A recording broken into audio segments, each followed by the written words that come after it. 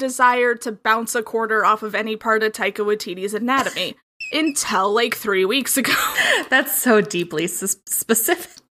You know exactly what I mean, though. Yes. Hello, and welcome to Afternoonified, the horniest podcast. Well, maybe it's not. It's going to be a horny couple of weeks on all Sopelo Media property. I will say, no, because the previous episode, which we have not recorded, but you will have heard before you listen to this one, there is nothing horny about it. I was going to say, there is absolutely nothing horny about that topic. If there is, look, you do you, but maybe, like, go talk to someone. Maybe unpack that just a little bit. You know, like, schedule a doctor-on-demand therapy session and just let someone know. Don't let us know. Well, anyway, I guess the subject of this mini could be sexy.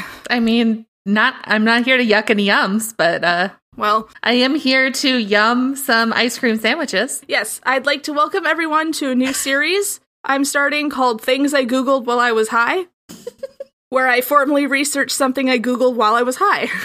And since are camels faster than horses wasn't a broad enough topic, I decided to go with a brief history of astronaut food, followed by a tasting/ASMR section for any weird perverts.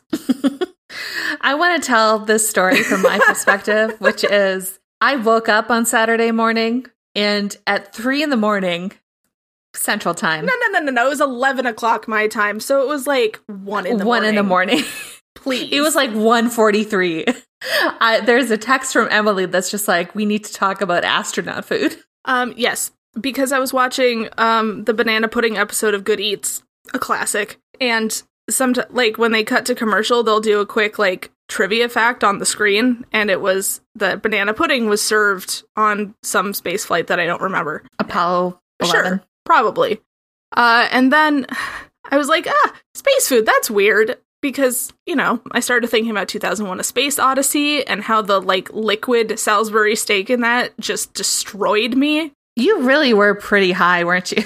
I mean, this is what happens. And to answer a previous question, horses are faster than camels, but not on sand. So it is completely reasonable that in The Mummy, Brendan Fraser and co. would have beat the other team on their camels v. horses. Thank you. Mm-hmm. I deeply needed to know that. That just been a burning question in my heart for so many years. Yeah, like on solid ground, horses are definitely faster by a couple miles per hour. Anyway, so as it turns out, there's a lot of elements that you need to consider when you're eating in weightless conditions, namely space.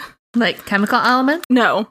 Well, nutritionally, I guess. Mostly, it's food can literally just float away from you, which is a big problem, and, like, any errant water or crumbs can really fuck up a spaceship. Oh, like the episode of The Simpsons where Homer goes into space and opens up a bag of chips. And yes, it's exactly like that.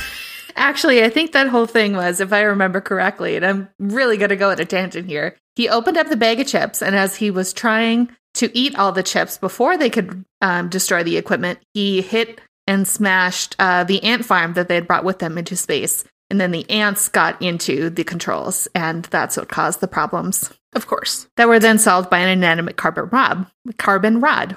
I haven't seen that episode of The Simpsons in probably 17 years. It really sticks with you, doesn't it? Oh, yeah. No, as I was researching this, the only picture I had in my brain was from the original Alien, which at no point are they weightless in that film. But, like, that's the spaceship that I always picture. That's, you know, like all spaceships, all normal spaceships. Yeah. I mean, that and the one from Space Odyssey, which, again, like, fantastic movie, but the futuristic food in there, horrid. It's like, there was a scene where he had, like, a tray, like a normal cafeteria tray, but each section was, like, a different food that had a little straw that was poking out of it. And the idea of a savory, pureed meal was... Yeah, that's deeply upsetting. Yeah. But unfortunately, that, like, it was on par with what the technology was at that time. So the earliest food eaten in space, which would be in, like, the late 50s and early 60s, during the Project Mercury missions, were like bite-sized cubes, freeze-dried powders, and, quote, thick liquids stuffed in aluminum tubes. I'm going to take a second and cite my sources. The original How Stuff Works article that I read while I was high, history.com, and NASA.gov. Oh, nice. Yeah. So anyway, it was a lot of like little cubes of freeze-dried stuff and like Probably more concerned at that point and like ensuring they're getting nutritional value. it was utilitarian. Yeah. Gotta feed them something. The crew generally agreed that they weren't a fan of the blandness or having to squeeze the tubes. Specifically, they weren't a fan of having to squeeze the tubes, which if I was eating like powdered food, that would be not my top complaint, but I'm also not an astronaut. Powdered sounds terrible. I am picturing, and I know this wasn't it, but like, you know those little puree packs you give to a baby? You mean the ones I keep in my cabinet for quick breakfasts? Yes. It's like applesauce. It's for grown-ups. Basically, yeah, it's puree. Yeah, no, that's not far from what we're heading towards in the story. Like, we've gone past that now in the 2022 time. Well, clearly, I have a very futuristic ice cream sandwich right here in front of me. So the freeze-dried food was also hard to rehydrate, and the crumbs still an issue. Yeah. So for the sake of argument, Russia was also working on this at the same time that we were. So for lunch on Vostok 1 in 1961, Yuri Gagarin ate from 5.6 ounce, it was in grams, I converted it, you're welcome, 5.6 ounce toothpaste type tubes, 2 of which contained servings of pureed meat, and 1 contained chocolate sauce. Oh, that sounds so bad. Pureed meat, like, I feel like that's the one. There's just got to be a texture to that is not like there are things that you can puree and it's fine. Meat is not one of them. Unless it's like a pate, which I still don't like, but like some people are into it. Yeah. But like that even is also like just like a squishier portion of the animal. I'm thinking of like beef. Ugh. So appropriately, in August of 1961, Soviet cosmonaut German Titov became the first human to experience space sickness on Vostok 2, and he holds the record for being the first person to vomit in space. That's dubious distinction. I would be kind of proud about that, though. Yeah. It's probably Gehrman. It looks like it's pronounced German, but it's probably Gehrman. Whatever, first person to vomit in space, congratulations. Good for him. So, food options improved during the later Gemini and Apollo missions, which was between like 1965 and 1975. So the first things to go were the squeeze tubes. Bite-sized cubes were coated with gelatin to reduce crumbling, and the freeze-dried foods were encased in a special plastic container to make reconstituting easier. So, coffee, grapefruit juice, and even soups could be eaten with just some added water. Yeah, they basically added like a rehydration port to them. Yeah. Gemini astronauts on the Gemini missions, not ones that were born in whenever the fuck Gemini season is. Me. Oh, yeah, you. Yeah. You're welcome. I don't know. I know nothing about what that is supposed to mean. So Gemini astronauts had such food choices as shrimp cocktail, chicken, vegetables, and butterscotch pudding, and applesauce, and were able to select meal combinations themselves. The shrimp cocktail is particularly disgusting to me, but... No, thank you. And here's a fun story. The crew of Gemini 3 snuck a corned beef sandwich on their flight. Oh my god. Of all the things, like that does not sound... It's actually really cute. Mission Commander Gus Grissom loved corned beef sandwiches, so pilot John Young brought one along, and having been encouraged by fellow astronaut Walter Schirra. Did they, like, surprise him with it? Yeah. However, Young was only supposed to eat approved food, and Grissom was not supposed to eat anything. Floating pieces of bread posed a potential problem, causing Grissom to put the sandwich away, although he did enjoy it. And the astronauts were mildly rebuked by NASA. Hey, guys. Uncool. A congressional hearing was called. Oh, that's not a mild rebuke. Forcing NASA Deputy Administrator George Mueller to promise no repeats. I guess technically, yeah. So the congressional hearing was called because the present punishment from NASA was not enough, according to Congress. Yes, for bringing a sandwich into space. I guess if you really kind of like tease that out, like if something had gone wrong and crumbs had gotten thing, like they could have very badly damaged. They could have died. They could have died, but also like damaged $1 million project over a corned beef sandwich. Yes, it's still very cute. Yes. No, I still like that. The Apollo missions introduced thermostabilized pouches, disgustingly called wet packs. These flexible plastic or aluminum foil pouches kept food moist enough so that it didn't have to be rehydrated. The Apollo crew was able to eat bacon squares, cornflakes, beef sandwiches, chocolate pudding, and tuna salad. And if you want to know what a wet pack looks like, if you have a packet of ready-to-eat tuna that's not in a can, yeah, that's it. Huh. Personally, the prepackaged tuna salad is one of my favorite easy lunches. I love a good tuna salad. I haven't had tuna salad in forever. You throw that on some crisp bread. Yeah, you gotta have the crisp bread. That's the thing. It's gotta be like a toast. Yeah. You can't be just like regular bread. Like, 'cause then it's just you need that crunch. Otherwise, it's slimy. Yeah, some crackers or something. Just crispy. So Buzz Aldrin decided to get weird and partook of the Presbyterian version of Holy Communion on the moon. It always finds a way in. Always. Wine had been consecrated by his pastor 2 weeks prior, and being kind of a wild situation on its own, the wine involved was the first liquid ever poured on the moon, which is a weird, this is the first thing ever, but... That's not surprising, honestly. So in 1973, Skylab rolled in and brought with it some huge changes to convenience and relative luxury in the space food game. Skylab offered onboard refrigeration, which even modern space shuttles don't have. So it could carry a wider variety of foods. 72 different types of menu items in all. Wow. That's probably more food than I eat, honestly, in my diet. It's a very large selection.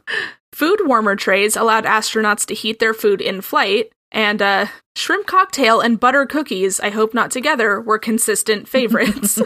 Lobster Newburg, fresh bread, processed meat products, and ice cream were among the other favorites. Damn, that's some fancy space food. I must say that Buzz Aldrin specifically said that he liked the shrimp cocktail and that each shrimp had been hand-chosen to ensure that it would fit through the opening in the packaging.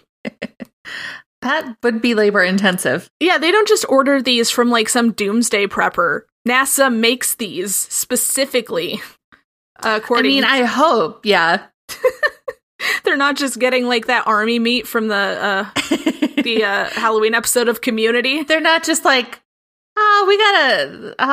got this shuttle mission coming up. Let's hop on Amazon and order a box of freeze-dried ice cream. Skylab also had a dining room, table, and chairs fastened to the floor and fitted with foot and thigh restraints to allow for a more normal eating experience. You know, when you strap yourself to your triangular dining room table? As you do. The trays used could warm the food and had magnets to hold eating utensils and scissors used for opening the containers. The crew found the food to be better than that of the Apollo missions, but still unsatisfying, partially due to the food tasting different in space than on Earth. We'll get into why in a minute. The frozen foods were the most popular, and they enjoyed spicy foods due to the sinus congestion from weightlessness and the general air dryness that dulled their senses. I was gonna say, I hate how it feels after just, any length of a plane ride, just how dry everything is. So dry. So yeah, when you're in space, everything is dry because it's recycled air and everything, and they don't have a humidifier going. Yeah. But also because of the weightlessness, it causes the mucus and whatnot to float up basically into your sinuses. So you just have a constant stuffy nose. Oh, that's deeply upsetting. I don't like that one bit. Around this time, at the request of the astronauts, NASA bought cream sherry, which is a Spanish variety of fortified wine, for one of the Skylab missions, and packaged some for testing on a reduced gravity aircraft. In microgravity, smells quickly permeate the environment, and NASA found that the sherry triggered the gag reflex. Oh, great. That and concern over public reaction to taking alcohol into space led NASA to abandon the plan. See, I feel like right now that would get real good PR. Oh, yeah. The astronauts instead drank the purchased sherry while consuming their pre-mission special diet. Which is a side note, I also found out that in the early days of space missions, astronauts were fed a special, quote, low residual meal before takeoff to lower the chance of someone needing to poop mid-flight. Oh, no. I didn't want to know that, Emily.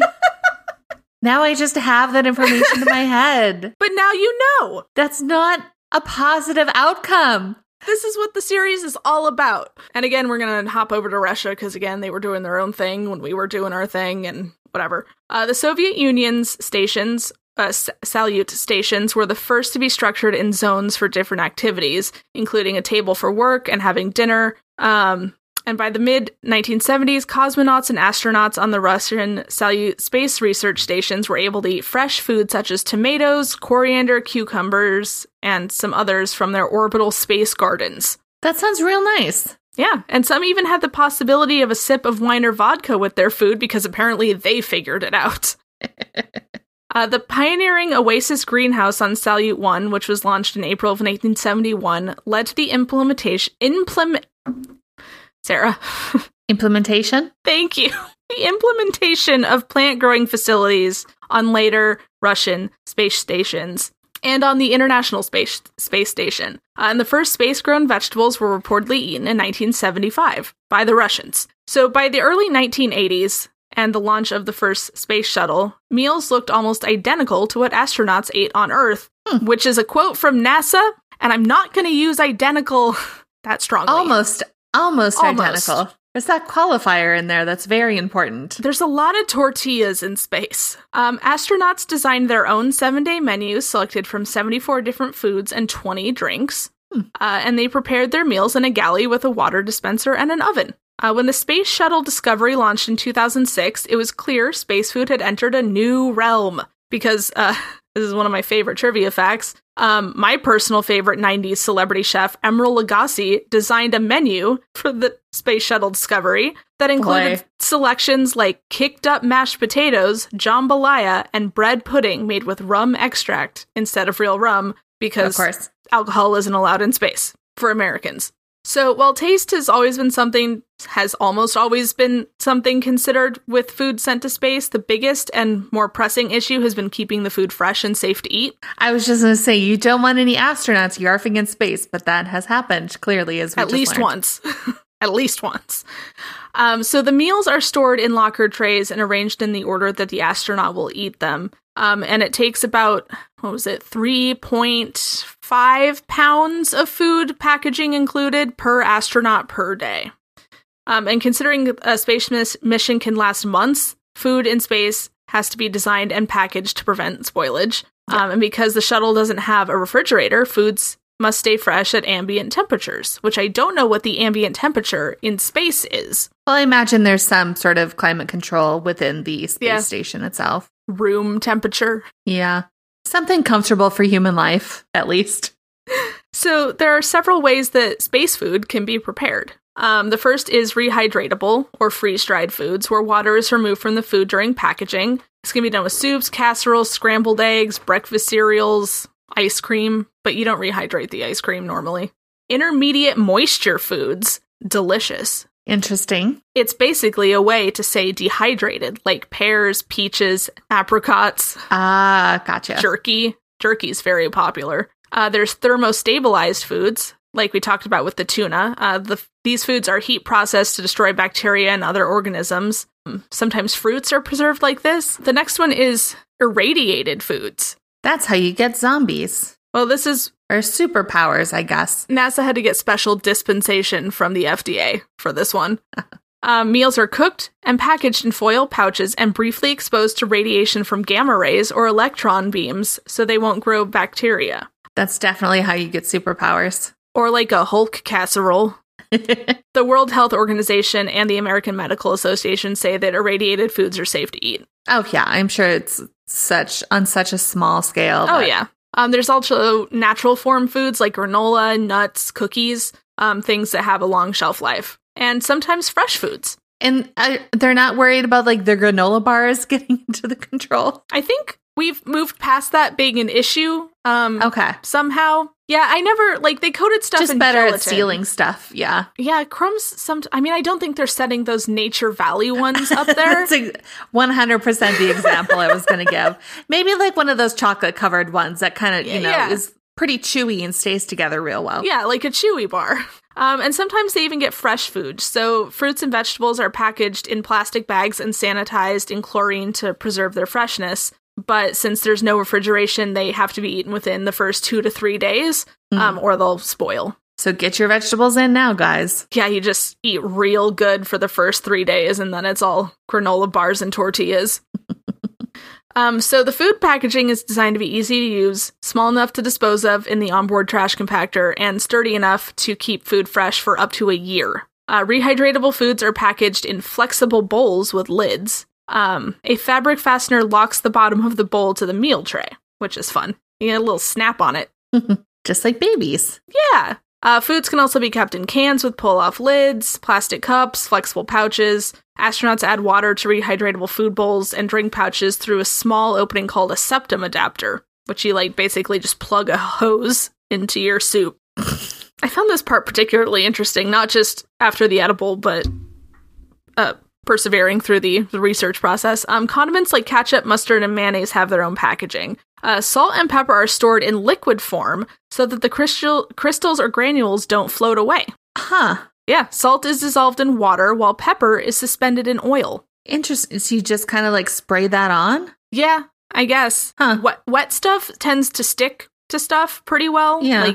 Which is how you get away with Boon Bowls, I think it was called, in the early day. In the early days, you just kind of unzip-locked your food and then it stuck to the spoon because the food would be wet. It takes about 20 to 30 minutes to reconstitute and heat a meal. Not bad. And each astronaut has a meal tray that holds their containers, and the tray can be attached to either the astronaut's lap or the wall, which I'm realizing now you can probably attach it so it's still flat in an edible way and not just parallel to the wall. Yeah, I would imagine so. After the meal, the containers are placed in a trash compartment, and astronauts clean eating utensils and trays with pre-moistened towelettes. I assume not the lemon-scented ones? Probably something a little more neutral. Yeah. So NASA plans to grow fruits and vegetables on space farms, which is the coolest word that I've read in a while. I was going to say, I'm surprised they haven't brought hydroponics into it yet. Yeah, actually. Greenhouses that are temperature controlled, artificially lit, and employ a hydroponic system which uses nutrients instead of soil, which is how I'm growing tomatoes right now in my living room. Crops might include soybeans, peanuts, spinach, cabbage, lettuce, and rice. Wheat berries and soybeans can be grown and processed into pasta or bread. Astronauts would then prepare these foods into home-cooked meals. And according to NASA, a sample dinner menu on a potential mission to Mars might include spinach and tomato crouton salad, wheat pasta with tomato sauce, and a chocolate peanut butter soy milkshake. That sounds delicious. Yeah, I would actually love that But shake. especially if you're starting to grow your own food, that's going to be good shit. If you have to make your own pasta from the stuff you grew yourself, that's probably going to taste pretty good. I am so excited to eat a tomato that I grew. I'm just living for it. It is worth noting that forms of beer have been developed that counteract the reduction of taste and smell reception in space and reduces the possibility of wet burps in microgravity. Yeah, that feels like that would be unpleasant. Wet burping, if you're curious, is when the lack of gravity keeps the stomach liquid from separating from the gas released in a burp. Ugh. It's gross. Yeah. I didn't need to know that. Barley harvested from crops grown for several generations in space has also been brought back to Earth to produce beer. And while it's not space food, since it uses the same carbonation in the Earth recipe, the study did demonstrate the ingredients grown in space are safe for production. Just because it wasn't made in space, the fact that the stuff was grown in space is pretty fucking cool. Yeah, this is going to be a long mini, and I apologize. I'm actually winding down, and then we'll do our ASMR bit. So before we do the taste testing, here's some highlights from other countries, because I was talking mostly about the United States, but other countries have been to space. It's not all about us. So, in October of 2003, the People's Republic of China commenced their first crewed spaceflight. The astronaut brought along specially processed pork, kung pao chicken, 8 treasures rice, and herbal tea. Food made for the flight has since been commercialized and on sale to the mass market. Nice. On the May 3rd, 2015, Italian astronaut Samantha Cristoforetti became the first person to drink freshly brewed coffee in space. A hero. Commercial firms Lavazza and Argotec developed an espresso machine called Espresso, ISS Presso for the International Space Station. That is a top tier pun. I'm actually very pleased with this. It can also brew other hot drinks such as tea, hot chocolate, and broth, kind of like the machine in a Hitchhiker's Guide. Oh, yeah. That Arthur couldn't get to work. I've been thinking this whole episode about that knife that you can use to slice the bread and it just automatically toasts it. The dream. So the brewing machine and cups were specially designed to work with fluids in low gravity. The Japan Aerospace Exploration Agency, or JAXA, have developed traditional Japanese foods and drinks such as matcha, yokan, ramen, sushi, soups, and rice for consumption in orbit. Is that matcha? Matcha. God. Like the tea? Yeah. It's one of those words that I've always read and been too afraid to say out loud.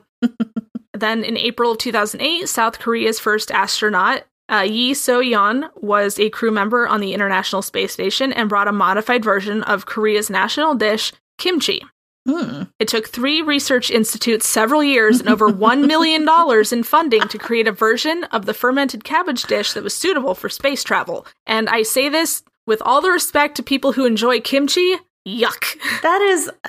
That's just some lovely dedication, though. It like, is. for such a simple thing to spend so much time and effort and money. But, like, you can tell, like, I think it's probably worth it just for, like, the aspect of national pride that it brings. I like that. And then finally, Swedish astronaut Christer Fuglesang was not allowed to bring reindeer jerky with him aboard a shuttle mission as it was, quote, weird for the Americans so soon before Christmas, so he had to bring moose jerky instead. That's the dumbest thing I've ever heard. Who are these American astronauts who think reindeer jerky is weird? I feel like it was someone in HR. They're grown adults and astronauts. Like, I don't think, like, they're going to be super sentimental about reindeer. No. Not really. Like, but those are Santa's pet. No, you're fucking astronauts. You're a grown person.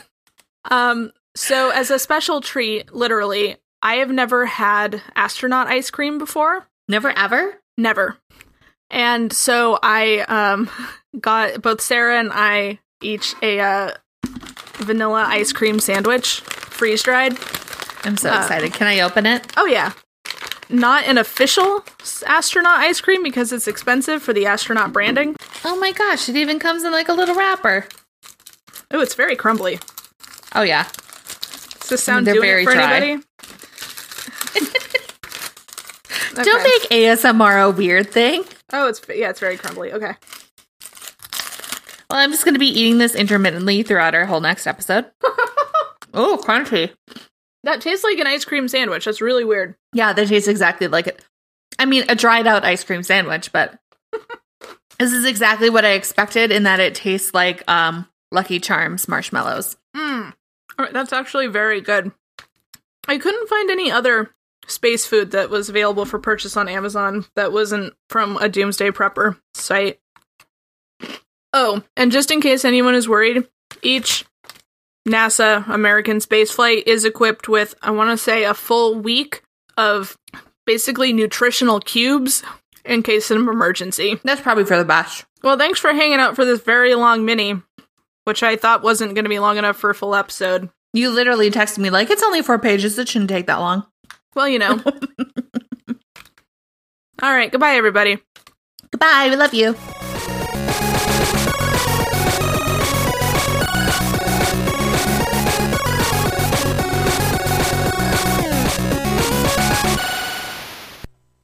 For more podcasts like the one you just listened to, go to SoBelowMedia.com. This is As Above, So Below.